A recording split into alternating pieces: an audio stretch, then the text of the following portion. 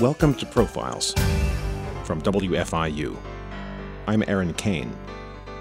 On Profiles, we talk to notable artists, scholars, and public figures to get to know the stories behind their work. Our first guest is philosopher and bioethicist Peter Singer.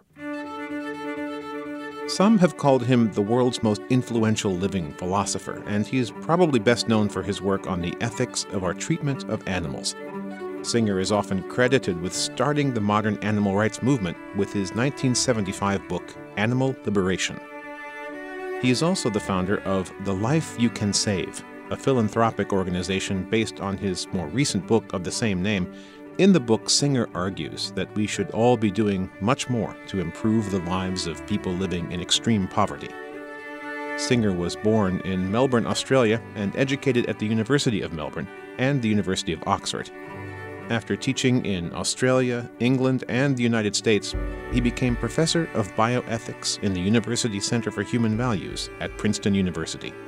Peter Singer was recently on the IU campus to speak about ethics and our treatment of animals. While he was here, he sat down for a conversation with WFIU's Will Murphy.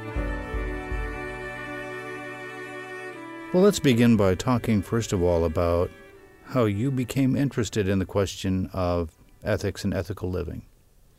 First, I have to say I became interested in philosophy more or less by accident because I knew nothing about it from high school. There were no philosophy classes in high school when I was going there. But my older sister had a boyfriend who was doing philosophy, and I happened to talk to him about it, and it sounded interesting. So I went up to university. I wanted to continue doing history because I'd enjoyed that at school, but I thought I'll pick up philosophy just to see a little bit about what it's like. And then within philosophy, there are these range of different topics, and some of them, well, all of them are intellectually interesting, but some of them really are just a bit too distant from real life for me. So I couldn't really imagine spending a lot of time talking about how do I know that I'm not dreaming now when I'm talking to you. But on the other hand, questions about how ought I to live, the questions that Socrates went around Athens asking, and we did Plato's Republic in my first year of philosophy, they clearly are relevant and important, and they're the kinds of things that you can talk about over a beer with anyone, and they ought to have an interest in that kind of issue. So that attracted me, and when I started to focus in philosophy, I focused particularly on ethics and political philosophy as well, and that was a time of the Vietnam War and civil rights movements and so on. A lot of issues that raised big ethical questions that weren't being discussed very much by philosophers at the time. So I felt this was a lack. This was something that philosophers ought to be more involved in. And so I was keen to get into that area and to start working on ethical questions that really made a difference to how we live.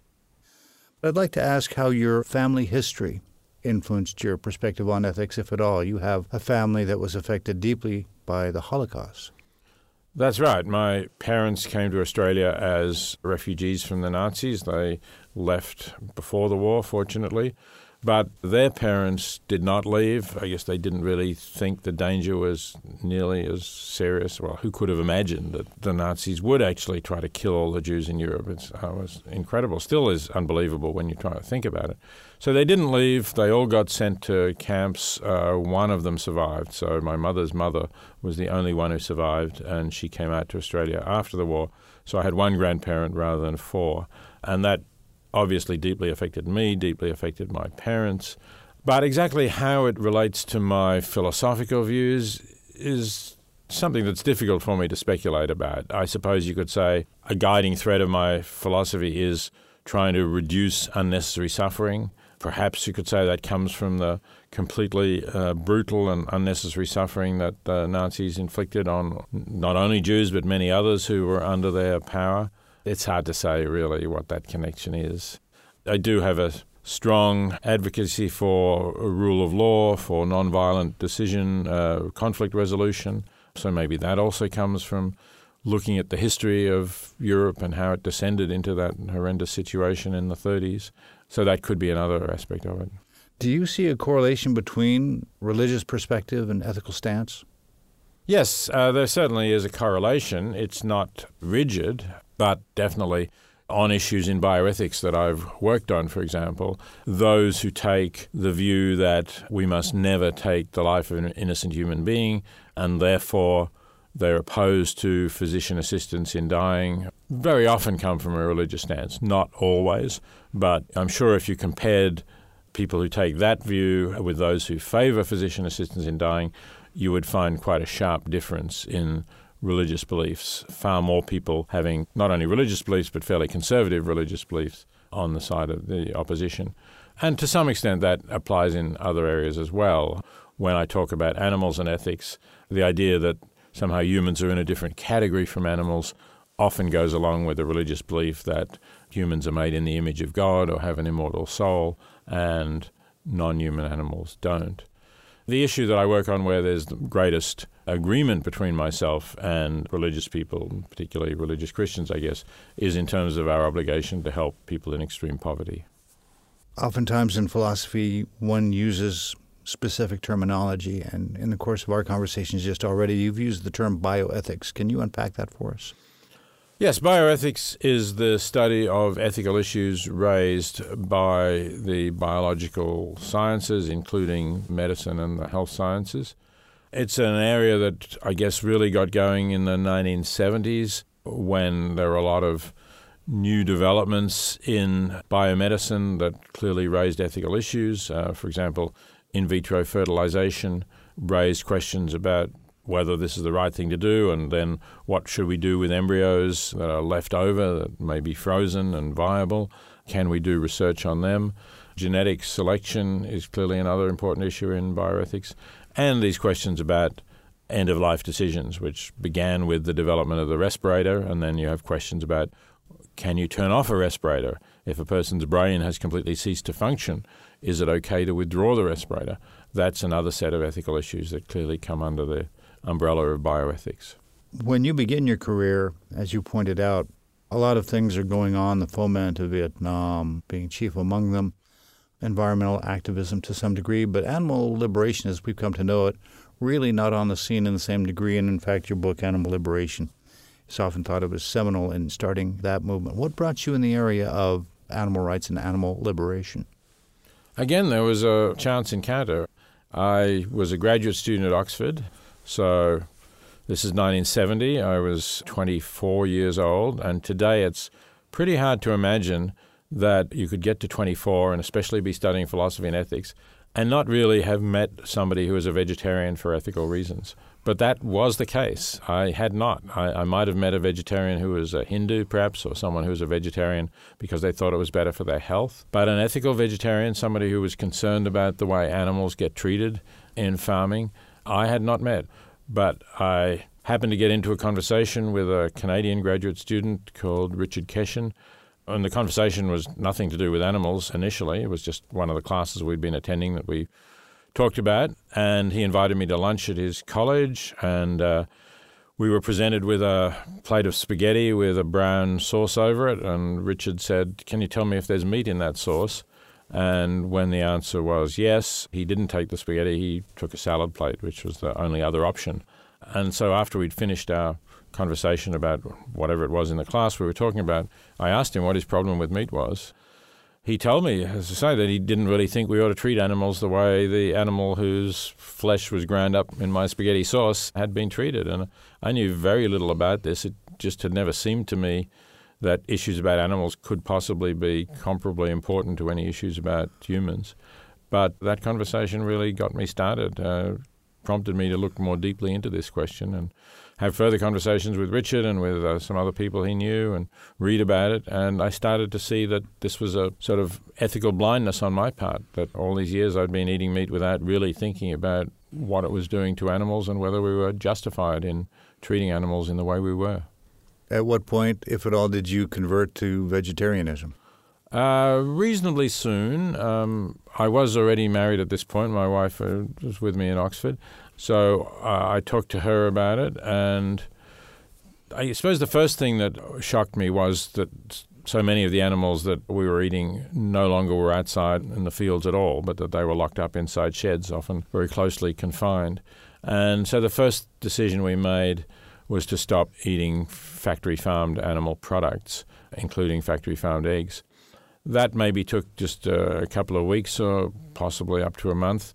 But fairly soon after we'd made that change, we thought, we're not so sure about the other animals and how they're treated either. It turned out not to be so difficult to avoid eating the factory farm meat, so we decided just to make a clean break and to not eat meat at all.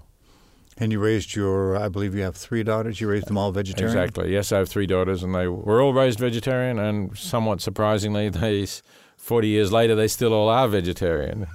Were there groans at the time? Kids can often be very unhappy with the virtues of their parents. No, there was none of that. In fact, their instincts went the other way because they hadn't had meat, and my wife's mother was rather concerned that they wouldn't grow up strong and healthy without meat. So one time when they were staying with her, she slipped a bit of chicken into a sandwich that she'd made for one of them. I think it was the oldest one, Ruth. And she bit into the sandwich, and she sort of, looked at it, pulled out this thing that was inside it and said, "Yuck, what's this?" So I think the lesson was if you don't get them used to it, they actually not particularly interested in it. That does seem, though, especially at the time in the 1970s, seems like a very difficult thing to orchestrate just logistically. Well, the only real difficulty was when they got invited to birthday parties. We were back in Australia, and so there were a lot of barbecues for these birthday parties. And so we had to find some vegetarian kind of hamburger stuff that she could take along to the barbecue so that there was something she could throw on the barbecue and still have something. What differences do you see in public perception about animal rights when you wrote this book and 40-some years later? Yeah. Well, there's a huge difference in perception. As we've been saying, there are vegetarians and vegans everywhere. People are aware of the animal rights viewpoint. They're familiar with it. They don't all agree with it, but they know it's there. And a lot of institutions are therefore concerned about what they're doing, and they think about what they're doing as it affects animals, particularly those that are in the public eye and might attract some criticism. That's a really big improvement, a really positive change. And there are all these active and large organizations now that didn't exist before. Before there were anti-cruelty organizations. They were mostly focused on dogs and cats. They didn't really talk about farmed animals, which are the overwhelming majority of the animals that we inflict suffering on are farmed animals. That scene has changed. But what hasn't changed nearly enough, it's changed a little, but it hasn't changed nearly enough, is the actual treatment of animals. So the things that we're doing to animals are still almost the same as they were when I wrote Animal Liberation. I don't want to ignore the progress that has been made. There has been some, and progress is happening now, perhaps picking up a little bit more with more and more supermarket chains and fast food outlets saying they won't use eggs from caged hens. They won't buy pig products from pig farms that don't allow the breeding sows to turn around. The veal industry is giving a little more space to its calves. But in terms of the overwhelming majority of animals that are eaten in America, they still come from animals kept indoors in very crowded conditions that are not at all suited for their species. Philosopher Peter Singer. You're listening to Profiles from WFIU.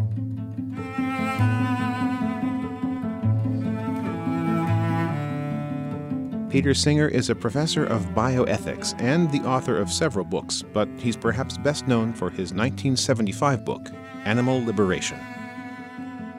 Peter Singer is speaking with Will Murphy.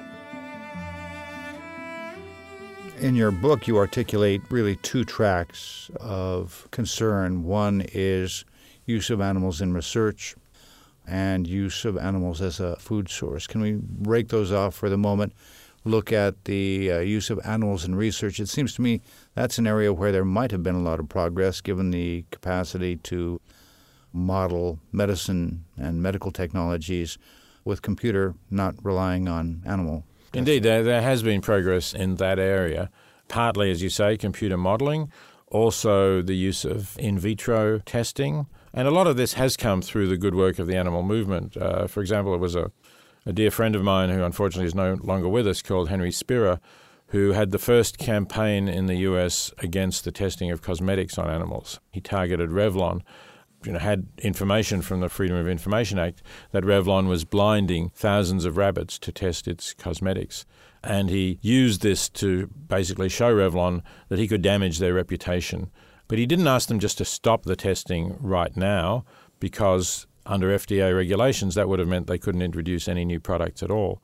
So he had a better tactic, which was to say, we want you to donate a small portion of your revenues to develop an alternative to these tests on rabbits. And they did that, and the money flowed, and the money had the results that Henry was hoping for. So we can do those tests without using animals now. That's definitely progress. And in fact, I think there is a somewhat better attitude to animals in the laboratory sciences. Steven Pinker, in his book, The Better Angels of Our Nature, he's a psychologist by background, actually says that probably the worst thing that he has ever done was to torture a rat to death. And he did that when he was doing his PhD in psychology.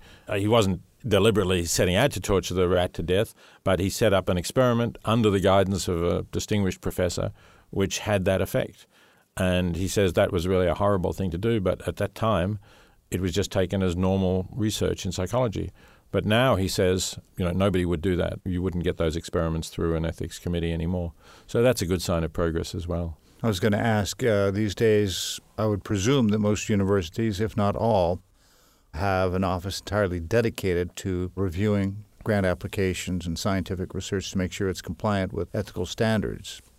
What's the role of the university in this sort of question? Yeah, I think they're required, if they receive federal funding of any kind, and of course they all do, they're required to have an institutional ethics committee that looks at both human and animal research. And that, I think, has a salutary role. I mean, the fact that the researchers know that what they're proposing to do is going to be looked at by a committee, and that committee cannot consist exclusively of their fellow scientists who might just pat them on the back and say, yeah, go ahead. There has to be an outsider on that, somebody from outside the research community. Sometimes that doesn't mean very much. Sometimes it's somebody's golfing partner or whatever, but quite often now there are people with an interest in animal welfare and with expertise in animal welfare. So I think it has a beneficial effect. I'd still like to see the guidelines changed and made clearer that you have to weigh the suffering of the animal against the potential benefit.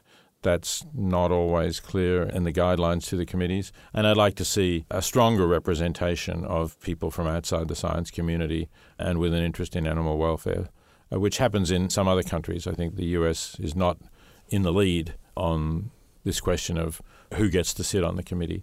So I think it could still be improved, and there are certainly still experiments that go on in universities that I would not approve of at all, but we have made progress. If we can turn just a moment from the animal rights question to the broader question that you've addressed recently of poverty in the world and addressing human suffering. And you've got this book that you wrote, I think, somewhere around 2009, The Life You Can Save, and it spawned a whole sort of movement. Talk a little bit about that book, the website that you've set up, and the goals that you have.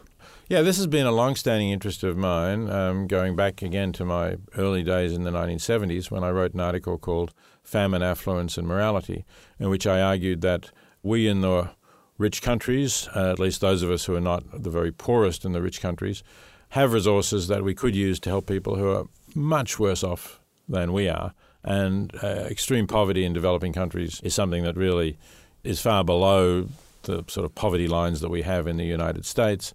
People living on maybe $2 a day and often not able to get enough food or basic health care, so they watch their children die from preventable causes like diarrhea or malaria. And there are things that we can do to reduce that.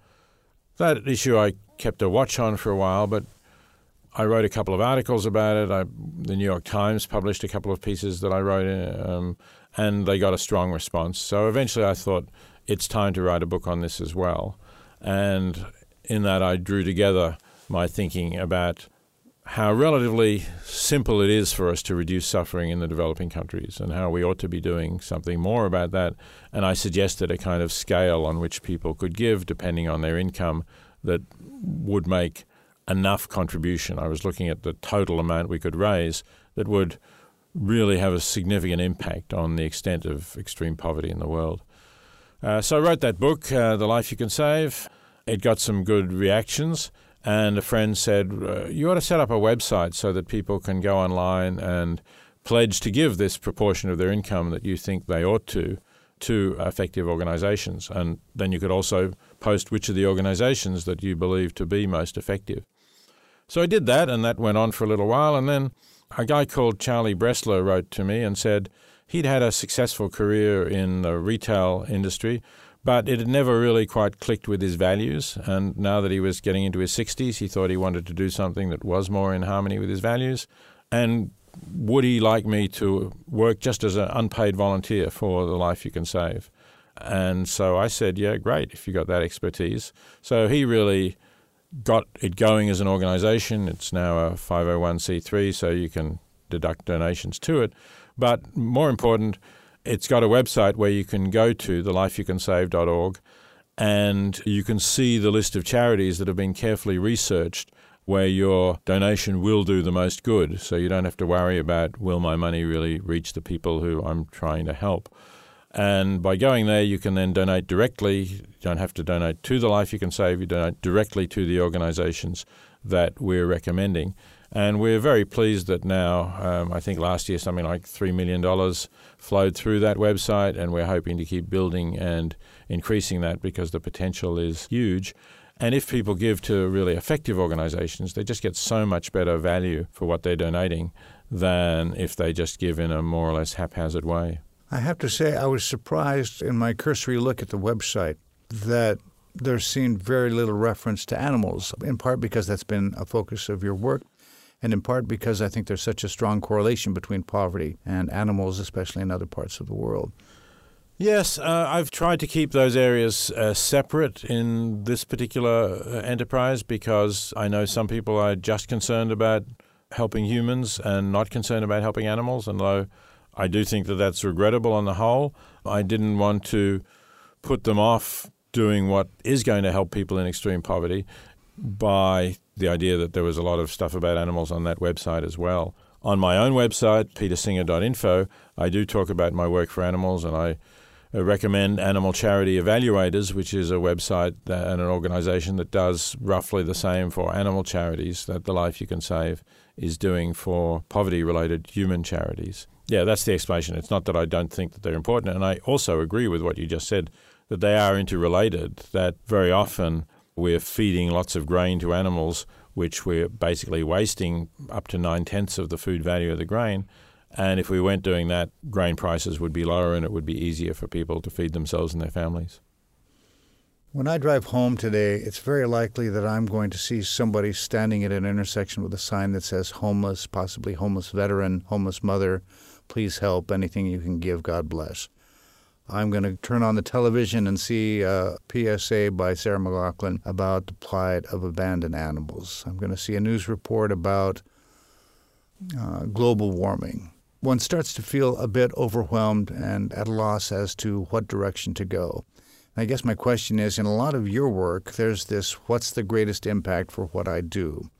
So as I'm faced with this myriad of decisions about how to act ethically in the world, how do I make these sort of prioritizations? Yes, that's a very good question, and it's a difficult one, but I do think that we should all be looking at how we get the best value for what we're doing. And if you give to the person with a homeless sign, you really don't know what that money is doing. Firstly, you don't know whether the person is genuine. My wife had an experience at the train station in New York where she got somebody who told her seemed like a very sincere story about how he'd lost his wallet and needed a few dollars to get home and so on. So she gave him a few dollars, and then she came back about a month later to the same station, and the same guy came up to her with exactly the same pitch. So, I don't have the time to do the research to separate people who are genuine and those who are not. And it's a shame because you perhaps would like to help people who are genuine.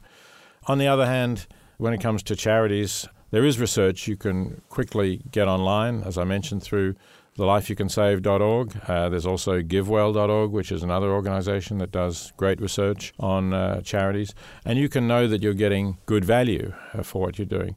And it's strange in a way that people think about the importance of getting value for money when they're buying something for themselves. If you need to buy a new phone or a new laptop, you're going to want to check which laptops or phones will do the job you want without paying over the top for them.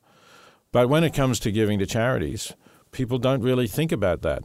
And yet the difference between the best charity and the worst charity is much greater than the difference between the best laptop and the worst laptop. It's so great that no store would carry something so bad that gave such bad value. Whereas in the philanthropy market, since people don't really do the investigations, organizations can get away with giving very poor value. Now, you mentioned, for example, an appeal for stray animals or animals that need to be rescued. I understand why people care about dogs and cats because they have them at home and they know what they're like. But the majority probably of the money, perhaps up to 90% of the money that's given to animal welfare in this country goes to dogs and cats. Dogs and cats are a tiny percentage of the animals in need of help because we produce something like between 8 and 9 billion farmed animals each year who live in atrocious conditions, generally suffer much more than dogs and cats do. So we've got 8 to 9 billion against maybe some tens of millions. So we're talking about an order of magnitude that's so much greater for farmed animals. And yet they get so much less money in terms of trying to change the conditions, trying to persuade people not to support factory farming by buying its products.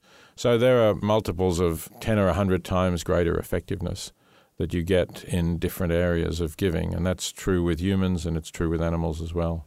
And if I understand what you've just said correctly, you could do a lot more with your money if you're giving to something that affects animals processed for meat, animals used in research versus dogs who, in my case, for example, at my house, my dogs have a very nice life and probably live a lot better, unfortunately, than some people in the world. Right, and that'll be the case for most of the dogs and cats in the United States, that they do live better lives than all of the factory-farmed animals, really. And, as you say, sometimes better than some people. Now, there are some that are horribly abused, and that's very distressing. But to try to help them is much more costly, I think, than helping the organizations that are most effectively trying to reduce the suffering of farmed animals. As I say, if you go to animalcharityevaluators.org, you can find which of those organizations are most effectively helping the largest number of animals. You're listening to Profiles from WFIU. Our first guest today is philosopher and bioethicist Peter Singer. He's speaking with Will Murphy. As we all go about our lives, we all think of ourselves as pretty good people, I think. And we carry around with us this sort of Sartrean notion that hell is other people. It's not us. I'm a good guy. It's that other guy that's a jerk. And we have this notion that when we make a contribution to X charity, we're doing a good thing. But especially as we get into this era of GoFundMe campaigns for different good things, it seems anymore that ethics is almost a financial question. It's not a personal belief question. It's, I clicked, so I'm good. Yes, and that is a kind of a depersonalization of ethics, which a lot of people lament. And they say ethics is about how you relate to the people close to you. And, of course, that is an important part of ethics, undoubtedly. You're not a good person if you're mean and cruel to your spouse, or you don't care for your children, or you're not a good friend to people who've been good to you, and then when they're in need, you don't help them. So a lot of ethics is like that. But we do live in a world now which is much more complex and where we have the ability to do either good or harm at a distance. And that's really a dramatic change from a few hundred years ago when that was very limited. Traditional ethics and even the evolved innate responses that have come down to us from millions of years of evolution are focused on those things that are close to us, that are tangible. They're focused, for example, on doing physical violence to somebody. They're not focused on a failure to help people who are far away, whom you can help. They're also not focused on things like contributing to climate change, because obviously we have no evolved response to emitting greenhouse gases. That's never been a problem until the last few decades. So I think that we really need to rethink some of our ethical standards and to try to encourage people to take a different view in which we do see at least a significant part of what it is to live ethically as to be aware of the impact that we have on people who are distant from us, and to be aware also of the people who are distant from us whom we could help if we choose to do so, where not helping them might be something that means we're not really living a fully ethical life in the 21st century. Now, I think I read somewhere that you advocate or perhaps you yourself offer about 30% of income per year.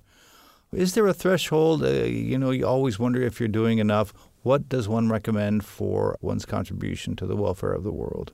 Right. So, yes, I do. It varies a bit from year to year, but somewhere between 30 and 40% of our income is what my wife and I donate to charities. Now, I'm a Princeton professor. I'm pretty comfortably off. This is not something I recommend for everyone. People have different commitments and different responsibilities. Really, in a way, they have to work it out themselves.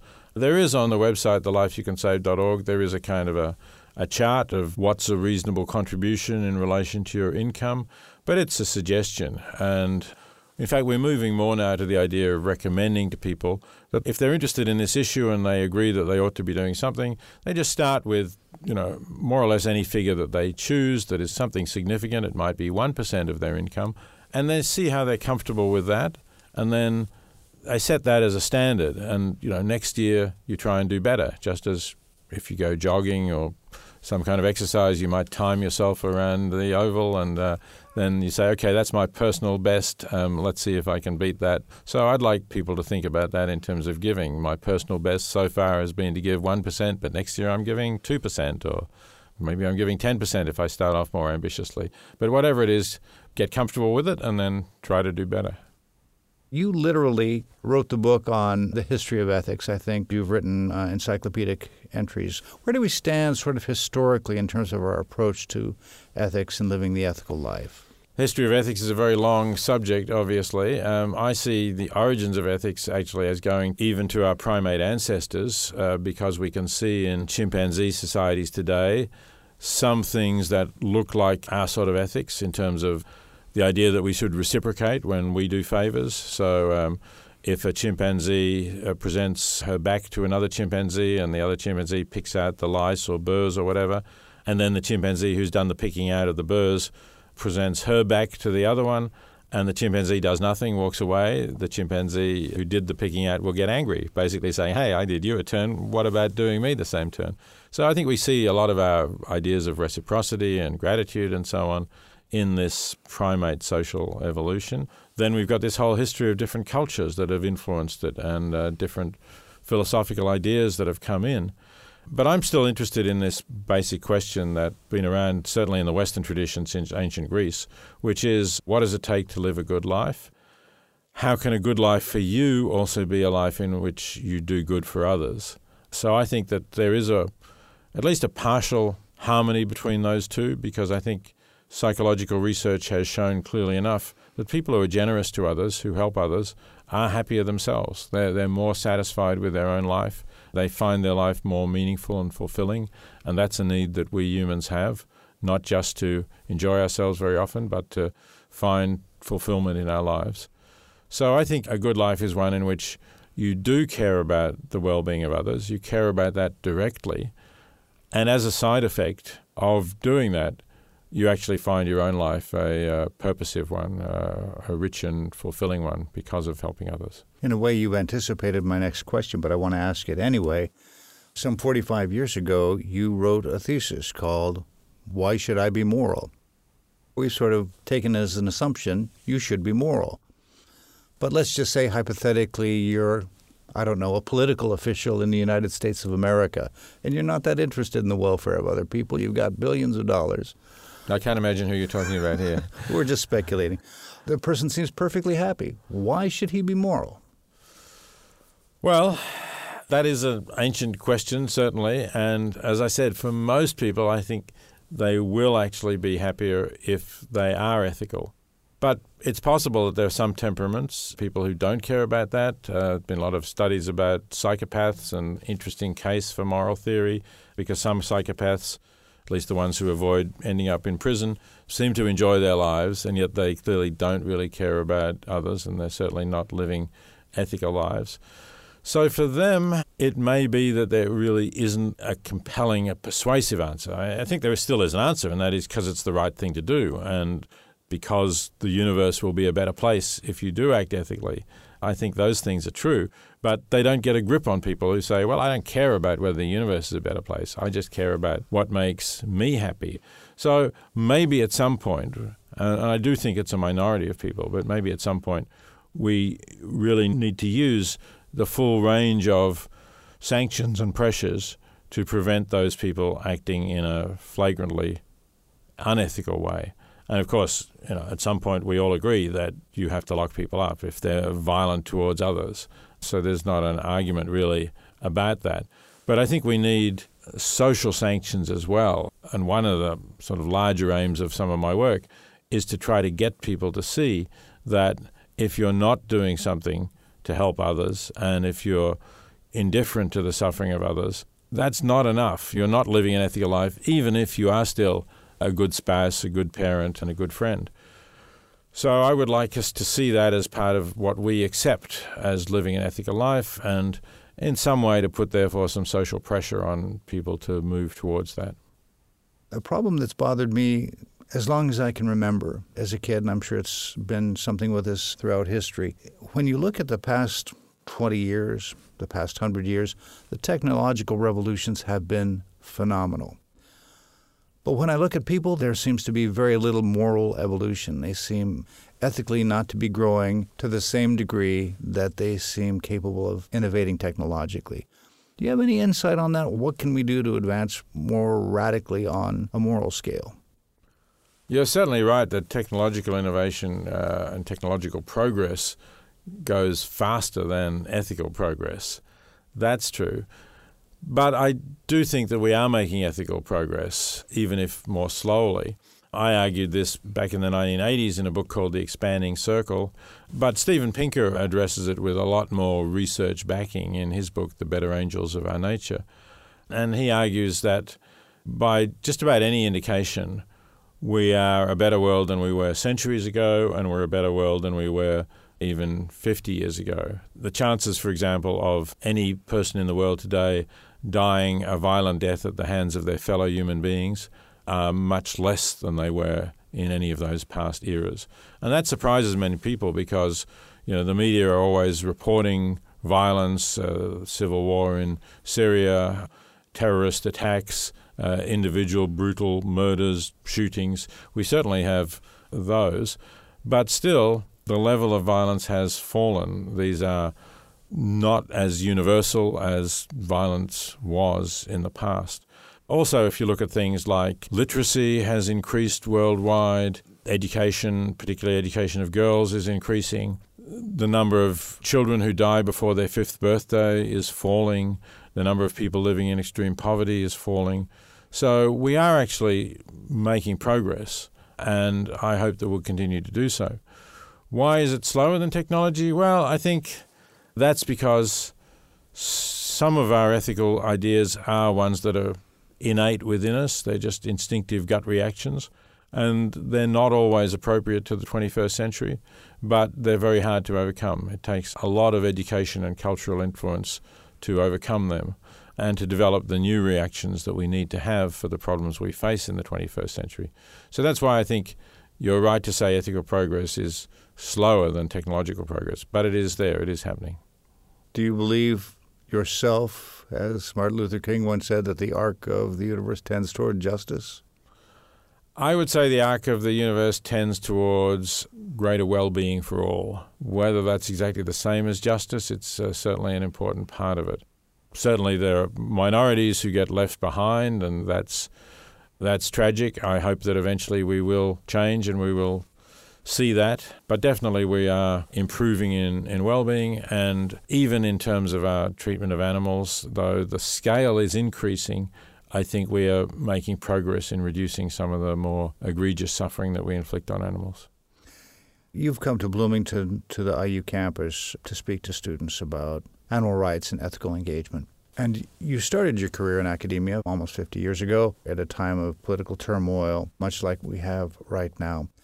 Can you give us a litmus test of the two generations? How optimistic do you feel about this generation versus the one in which you came to adulthood? The generation in which I came to adulthood was very much energized and mobilized by the Vietnam War, which, of course, many people, males only at that time, were liable for the draft and to be sent to Vietnam. Also the civil rights movement, which was a great upheaval against long-standing injustice. Today's generation, I don't think, has the same unity of purpose and vision in coming together. And I think there's one great moral issue that we're facing that we haven't really talked about, which is even more relevant to our times than the Vietnam War was to my generation, and yet students are not really very mobilized against it, and that's climate change. And I think there's a clear reason for that. My generation had this television footage of what the Vietnam War was doing. There was that famous photo of a young girl running naked down a street, having been napalmed with burns all over her body from American planes dropping napalm. You can't see something like that you can directly attribute to climate change, and yet we know that climate change is happening. We know that we're getting more intense storms, more intense flooding, vast wildfires that didn't happen before. And we know that the effects on people in poorer countries are worse still because they don't have the ways of defending themselves against them that we do. So this is an enormous moral issue that we're at a pivotal moment for, that's affecting the climate of our planet now and will continue to affect it for centuries. And yet there aren't the numbers of visible protests and people out in the streets about it that there were for the Vietnam War. To me, that's the main thing weighing on the question, is this generation really facing up to its ethical problems in the way that my generation faced up to Vietnam and the denial of civil rights to African Americans? You were groundbreaking in the 1970s in articulating animal liberation with your writing. Are you taking a similar approach with global warming?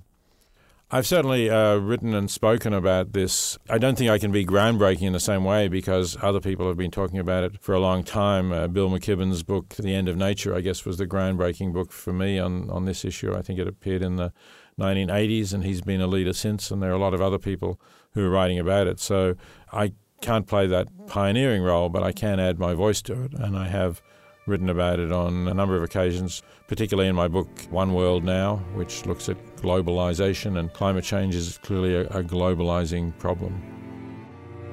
Peter Singer, thank you very much for your time. I appreciate it. Thank you, Will. It was great having a chance to have a conversation with you.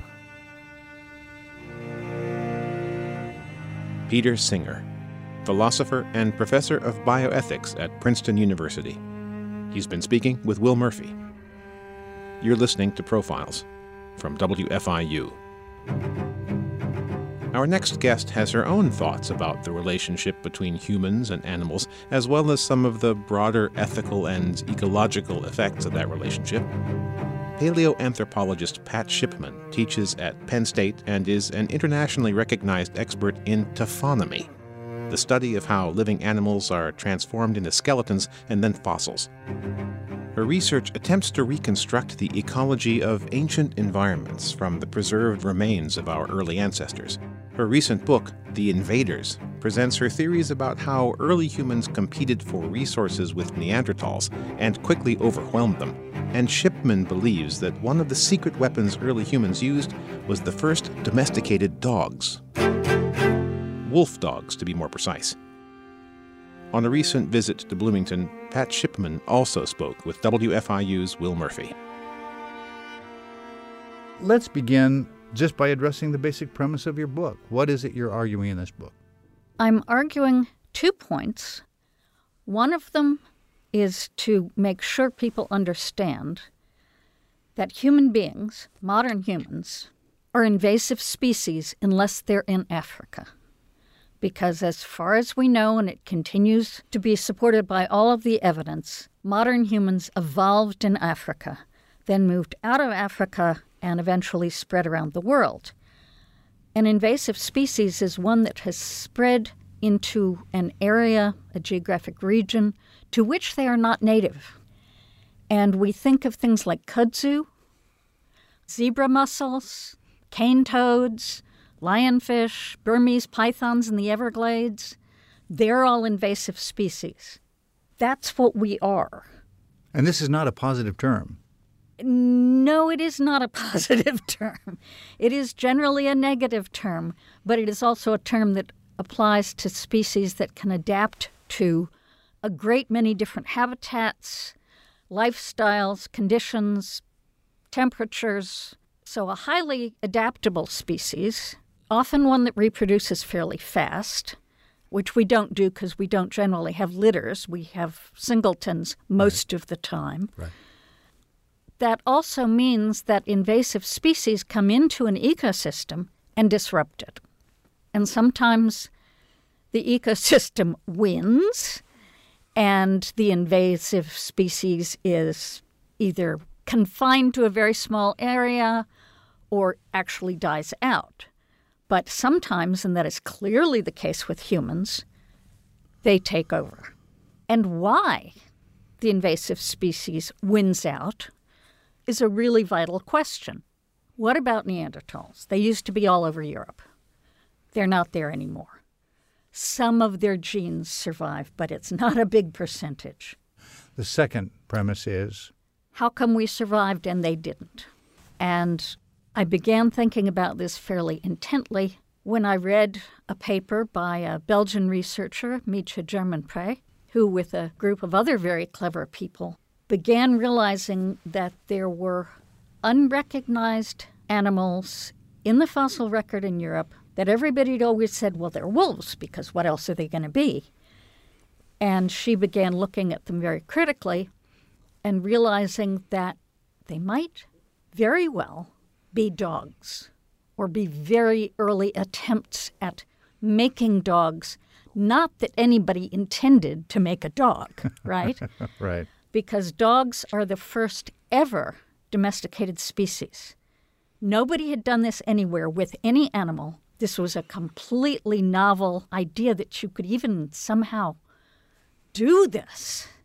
This is before goats, pigs. Cows, horses, pigs, yaks, chickens.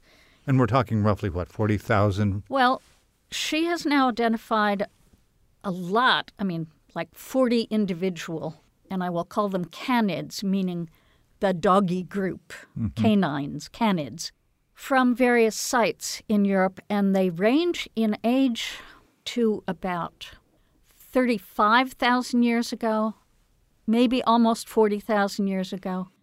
And prior to her work, people would have said 14,000 years ago is when dogs arise.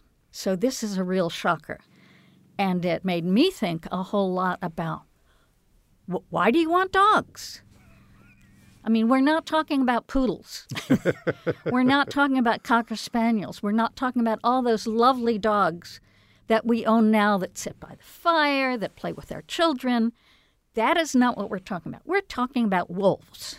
Actually, if I read your book correctly, we're talking about, on the one hand, there's wolves, and then there is this group that she discovers and identifies that's not that, nor are they what we have now. Right. So they don't fit in any of the convenient categories. Right. One way to think of it is that it is a first attempt to domesticate wolves, and anything like domestication requires two participants. Domestication, the word actually comes from domus, as in domicile, meaning it lives in your home. It lives in your space. Right. And this, of course, is the basis of why so many of us who have pets think of them as members of the family. They are members of the family. Right. Both species have to change. They have to choose to do this because it is beneficial to them. Collaborating with this other species will give you a benefit. And they think cooperating with you is going to give them a benefit. So let's set the scene. We haven't really talked about the specifics of the site that you talk about in this book. Lay out the case. What do we find there? We're talking about Ice Age Europe. We're talking about a nasty cold climate, but there are a lot of animals. Neanderthals have been there for hundreds of thousands of years.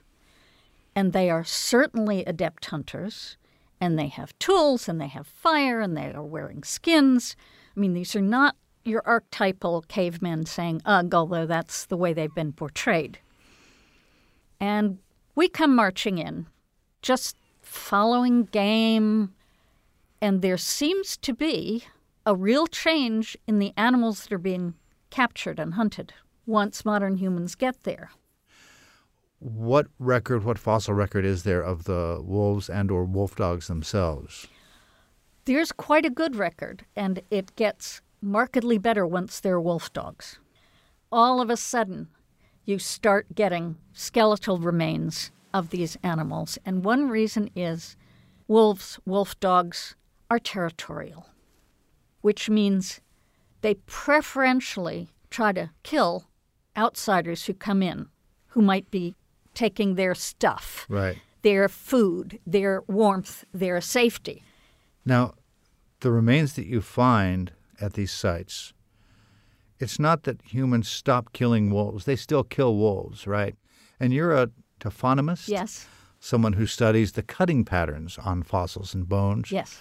What do those tell us about the remnants of these dog wolves versus the remains of these wolves? The ones from the outside are being skinned. They're being systematically butchered, which leads me to suspect they're being eaten. And the wolf dogs are not treated like that. And very occasionally there are signs this early that they're being buried.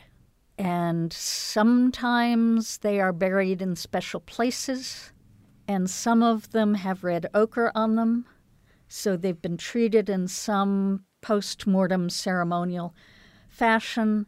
There's one very wonderful thing where you've got a complete skull, so you've got the cranium and the jaw, and the mouth is open, and there's a mammoth bone stuck in its mouth, maybe as afterlife food.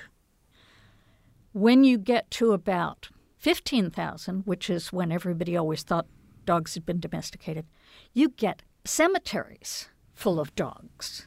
So there is a hint that there's a ceremonial or a spiritual feeling about these early dogs. And the more doggy they get, the more time goes on, the closer they become to being human. It's striking that we've been talking about sites that are largely in Eurasia or in Europe, but there's a universal phenomenon, it seems like, this bonding between dog-like species and humans that happens irrespective of continent. Yes, and its most basic level, what happens is people bring dogs. So we know genetically that the dogs of the Americas are descended from the Siberian dogs. They came with people who came in because if you're a hunter, a dog is a really good thing to have. You don't want to break up the team. You don't want to break up the team. They are way too useful. And I would say no domestic animal has ever gone extinct. So that once you get to that point where you really understand each other, you know what they can give you, you know what they need, they know you're to be trusted, you know, that whole deep, complicated negotiation that has gone on over years. I was talking with somebody about this book and how much I was enjoying it, and the person asked me, what does she want people to get out of it and think about? That's a great question. One point, which is the one that has gone down the easiest with my scholarly colleagues and the general public, is the invasive species issue. I think particularly as life proceeds, people continue to have babies, we run out of land, we run out of water, we run out of all kinds of things. We need to keep thinking about the whole ecosystem and our place in it, not just my little place in it, what I want. So I would really like people to pay more attention to the consequences ecologically of our actions.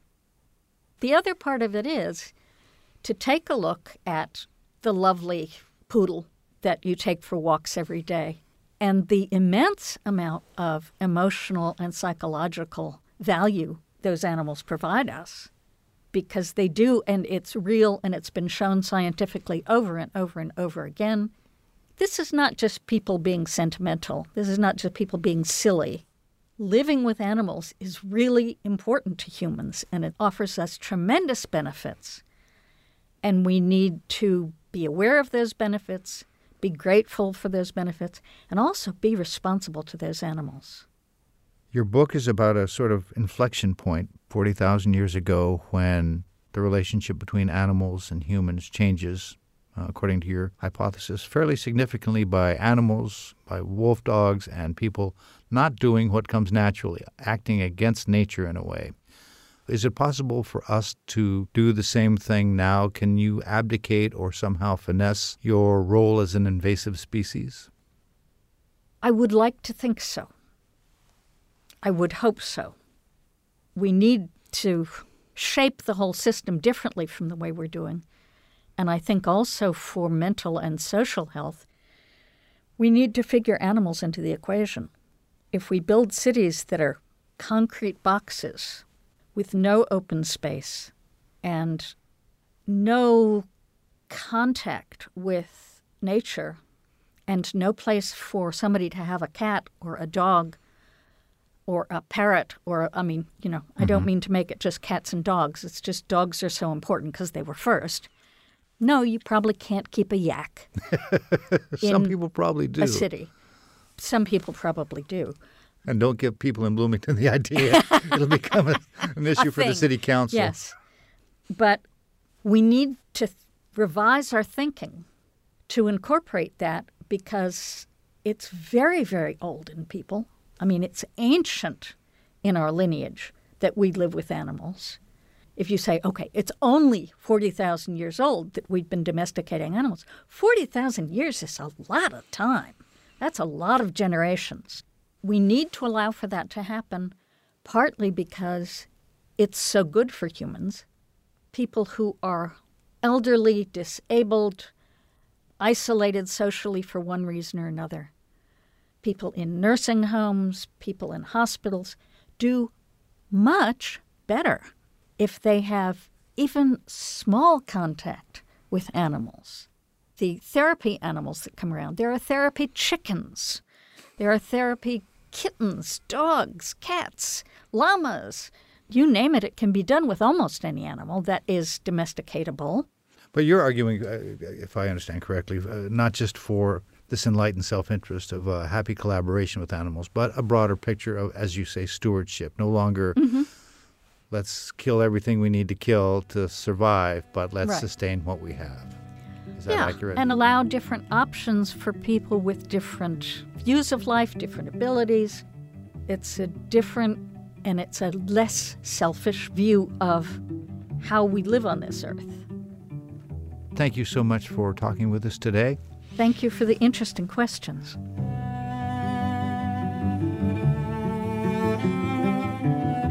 Paleoanthropologist Pat Shipman, author of The Invaders, How Humans and Their Dogs Drove Neanderthals to Extinction.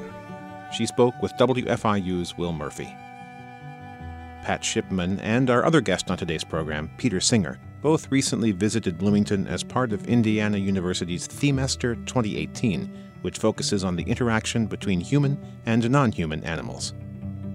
I'm human animal Aaron Kane. Thanks for listening.